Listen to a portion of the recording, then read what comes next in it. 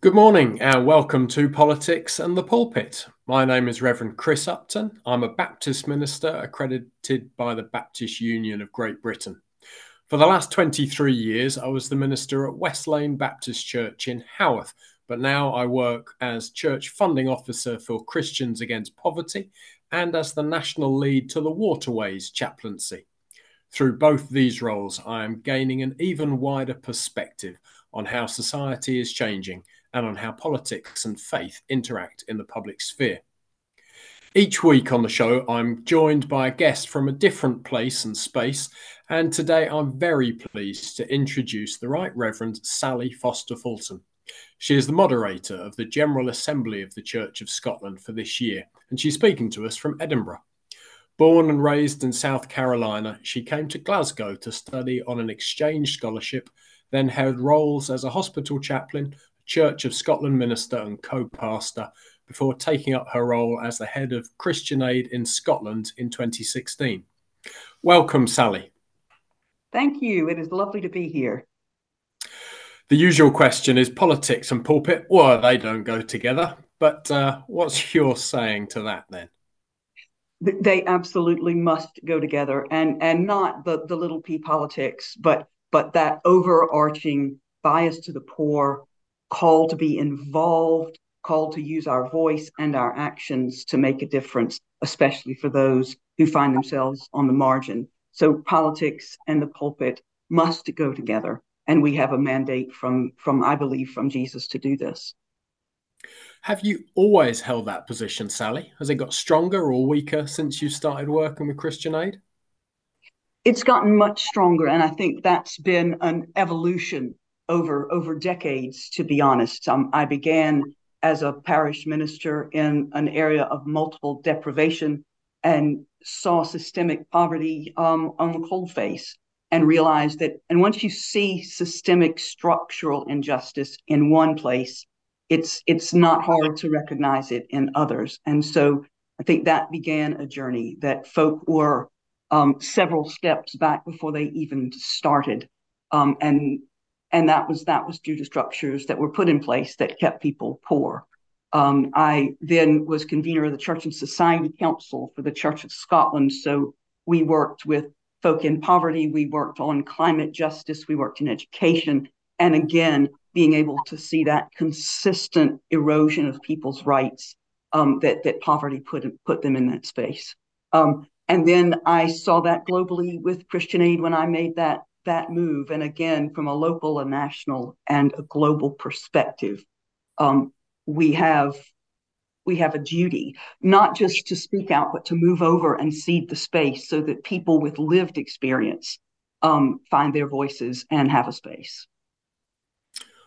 Thank you, Sally. We'll no doubt dig deeper into some of those sort of underlying DNA versions. Before we look at our text, though, I'm going to flag up some headlines that might be sadly in our news this week as we prepare for Sunday preaching. The conflict in Gaza, Israel still rages and the death toll increases. The border with Egypt has been opened and some convoys have come through. We'll see how that goes. Sadly, perhaps because of this, anti-Semitism has increased hugely in the UK at the moment. The war in the Ukraine still continues, with Russia still trying to take Avdiivka. Storm Babette over the weekend caused huge floods and disruption, many trains and motorways being closed. There are presidential elections going on in Venezuela and Argentina.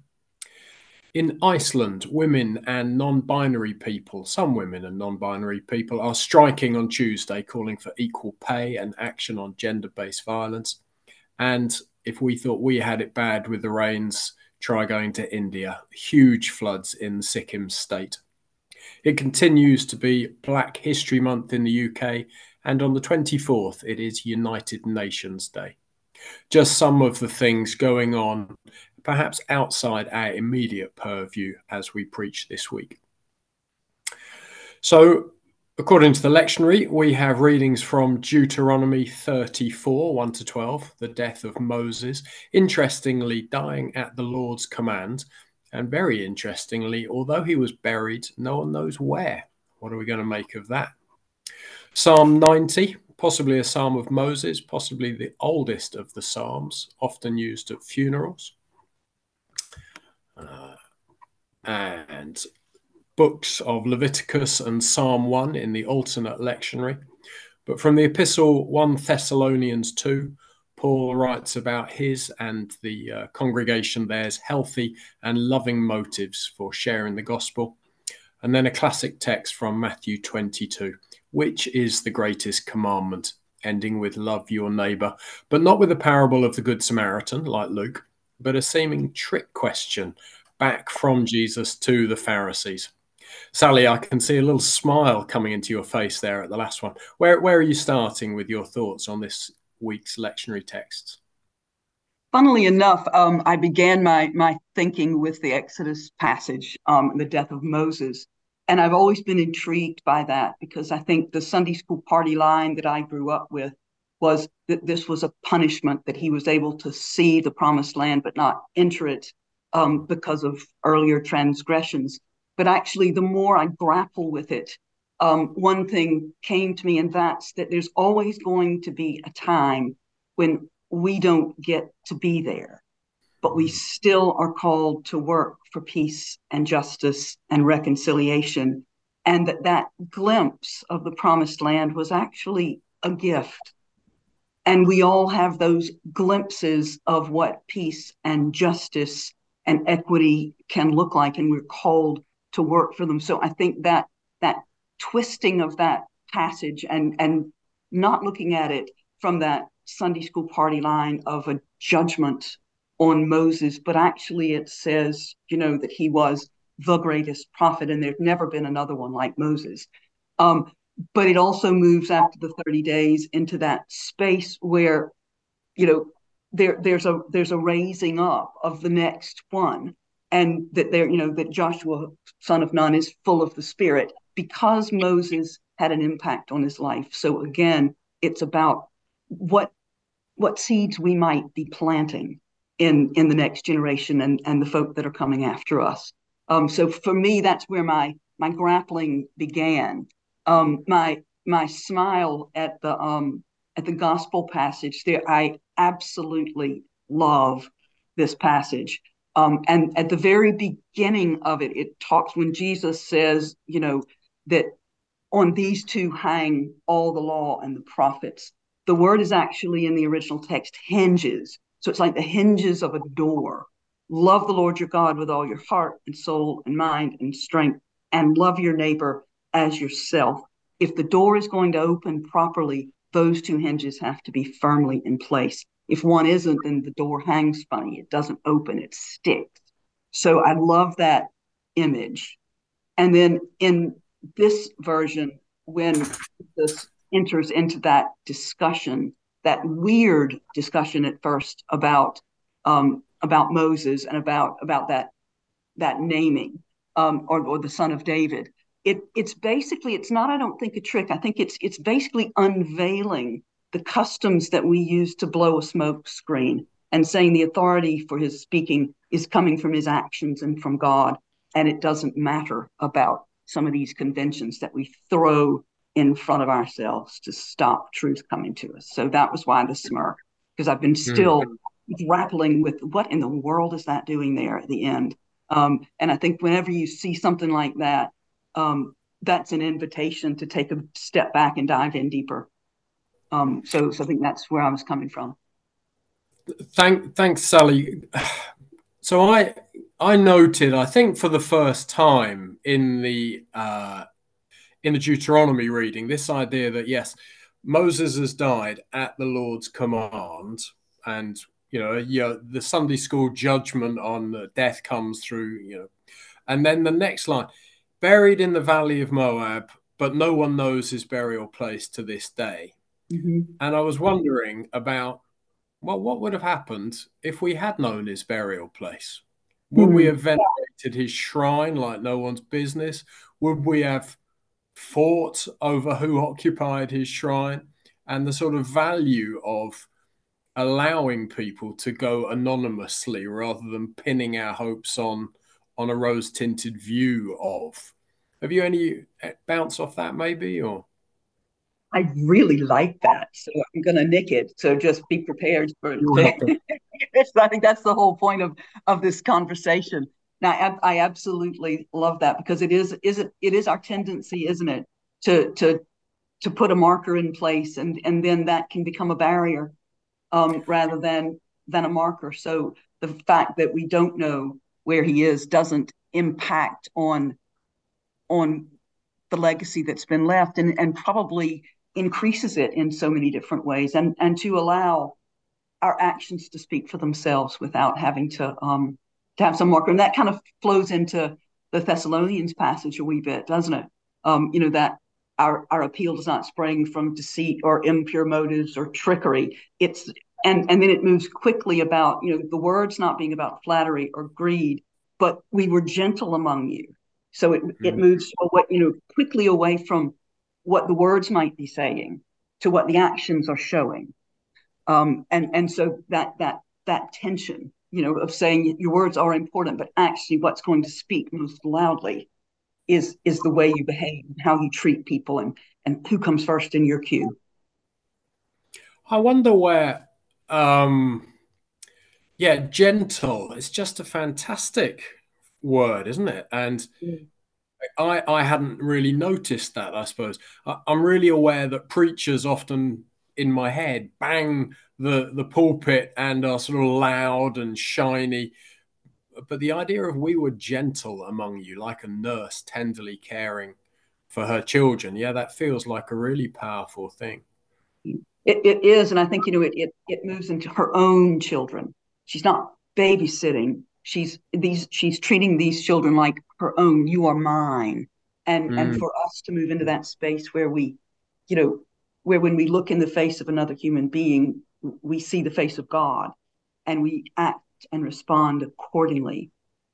That's a powerful call, and one sometimes we forget. And when you were going through our list of what's in the news this week, that that prayer from God for us to recognize each other, and the divine in each of us, and treat each other the way that God would treat us, um, is hugely complicated and yet so simple. It's so hard, mm, um, and yet what we're called to. And as you look at the trickle of aid going into Gaza, there's still no way out.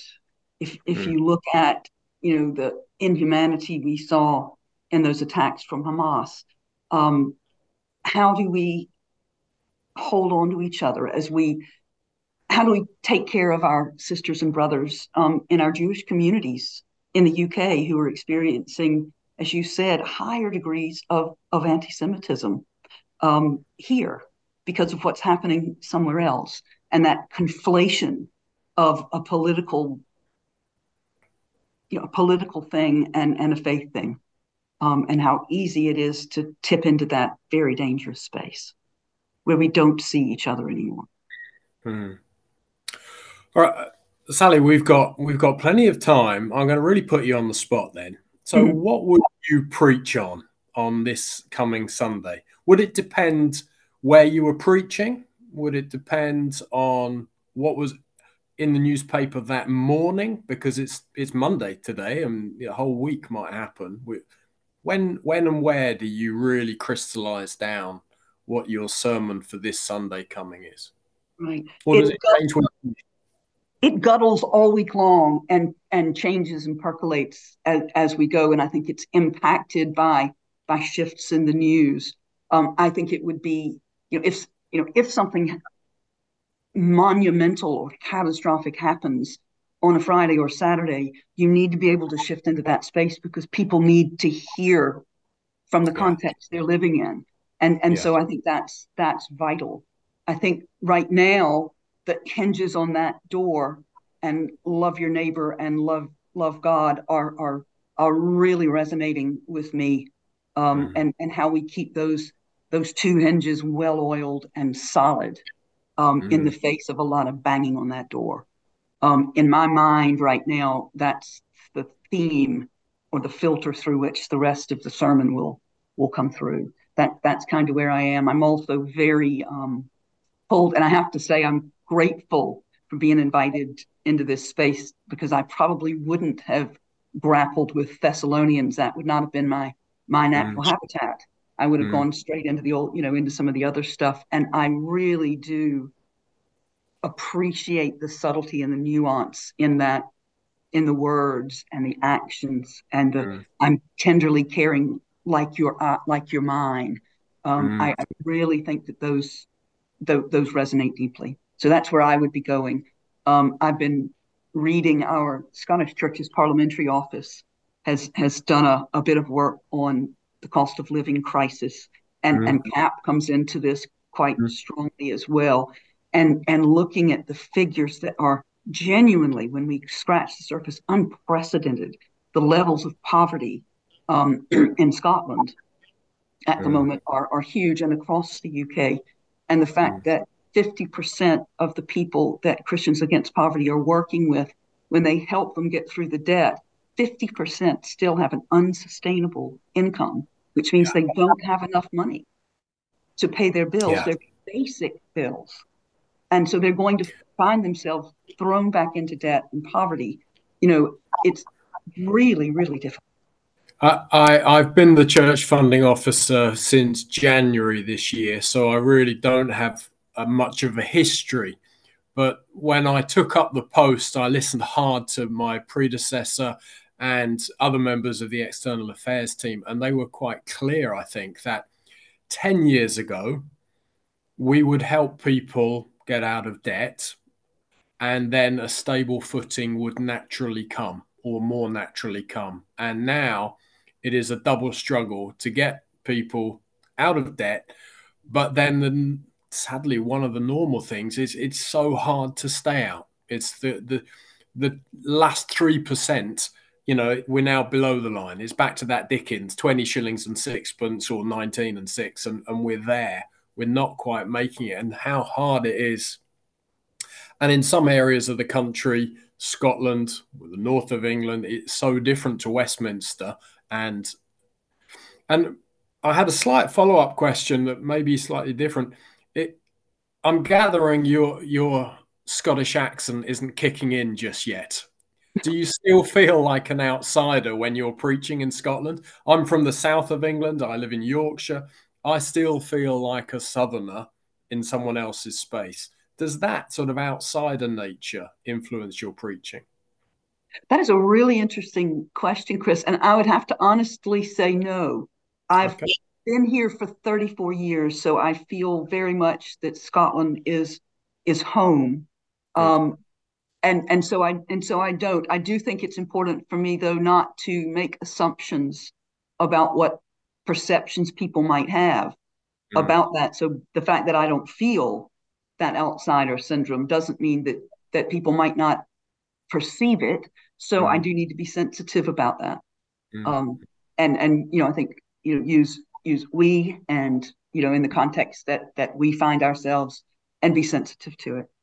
I think another kind of Scotland, and it isn't just in Scotland, but I think there are spaces where it really comes to the fore is rural poverty, and the premium, that the poverty premium that people have to pay, or are forced to pay if they live in inaccessible remote places. Things cost more from the get-go.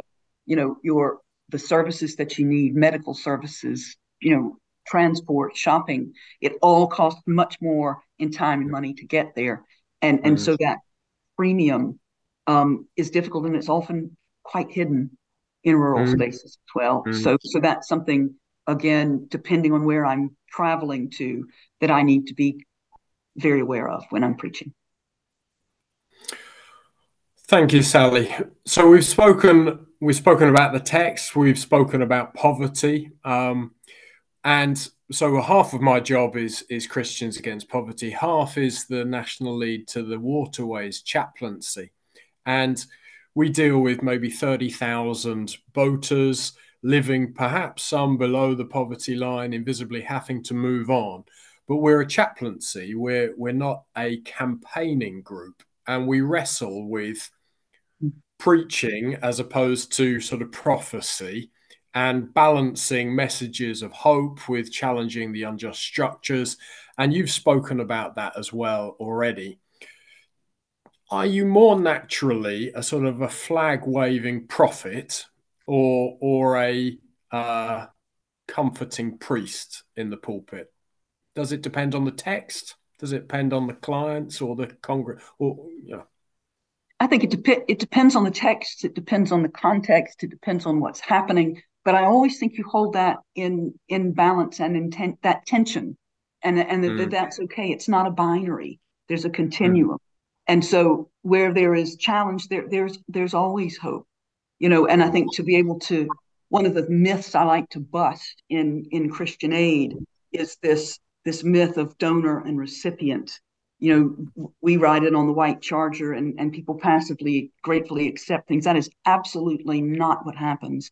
The people with the lived experience are the experts. They are the ones who know what they need in order to thrive, and we are there to support. And you always find that the people working hardest are those who want those changes in their lives. And so to be mm, able to say to people, here's a glimpse of hope.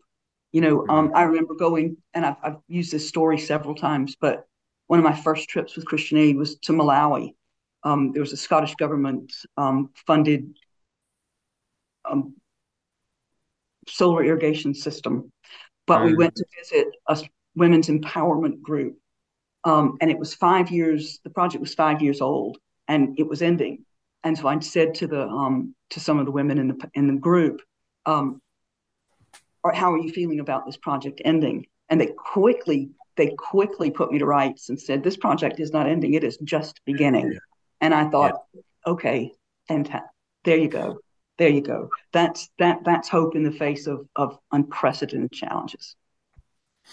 I've just finished reading Toxic Charity, the book. Mm. I think it was the late 90s, and it was the shift from community support from community development. And that resonates well, that we mustn't ever fly in or speak for. You've used the phrase glimpse a few times. And I remember Reverend Dr. Pat Took used the idea that we live from one glimpse of God to the next, and that is what faith is. And it felt like a really useful metaphor. Um, and yet, I always want more than just a glimpse. Am I wanting more? Is a glimpse all that we can hope for from one Sunday to the next? Absolutely not. And I hear you. And I think probably for me, a better or more powerful or more relevant image may be a spark, because a spark you can blow on, a spark Okay. you can get to catch fire and take hold and grow and leverage and scale and become something you never expected, or you did expect, but you had the gumption and the audacity to believe it might be it might be true. And for me, it's those sparks we're called to fan into something different and into a flame. And So rather than a glimpse, a spark. a spark is inherently dangerous because we don't know where it's jumping. It can come out and burn us, or it can Mm-hmm. go. Yeah, yeah. I like the idea of, and I Yeah. guess the divine spark. We're back to um, those early church fathers about we all hold the divine spark within Oh, us. definitely. Just And I mean, yeah, I mean, there's that wonderful story from the Mishnah about the divine light. So that when the story says that when God created the world, God made these beautiful glass cases for the divine light, but the divine light was too powerful and they shattered, and those sparks went into everything. So into humans, into the ground, into the wood, into everything, and it's our job to release the sparks. And I just think that's a beautiful story, and has a lot to say to us about what we're called to do. and I've never heard that story, and I've been preaching for years, So I'm going to go back to Google, I guess, and find that story. But yeah, maybe I won't preach. Maybe I'll just tell that story this week. Go. Sally, thank you ever so much for your comments and your reflections, giving us a window into how and why Christian Aid Scotland works so well. Have you any final thoughts for us? Any final comments before I wrap us up? Well, because we didn't talk about the psalm, I think one thing that I find that psalm, again, that tension between, turmoil and trouble and that desire to be alive. The first 6 verses talking about, how transient life is, but it's still spectacularly beautiful. You've got the grass is renewed in the morning. You sweep them away like they're a dream, but there's still that, but we still matter. And so with that grappling throughout that psalm, it's a wonderful psalm. But the way that it ends is talking about, prosper the work of our hands, God. We're not going to be here forever, but let what we touch positively impact on others. And so again, it's that more than just us, but we matter. I'm going to read that out just for our Yeah. listeners. So the second half of Psalm 90. Turn, O Lord, how long? Have compassion on your servants. Satisfy us in the morning with your steadfast love, so that we may rejoice and be glad all our days. Make us glad as many days as you have afflicted us, and as many years as we have seen evil. Let your work be manifest to your servants, and your glorious power to their children. Let the favor of the Lord our God be upon us, and prosper us for the work of our hands. O prosper the work of our hands.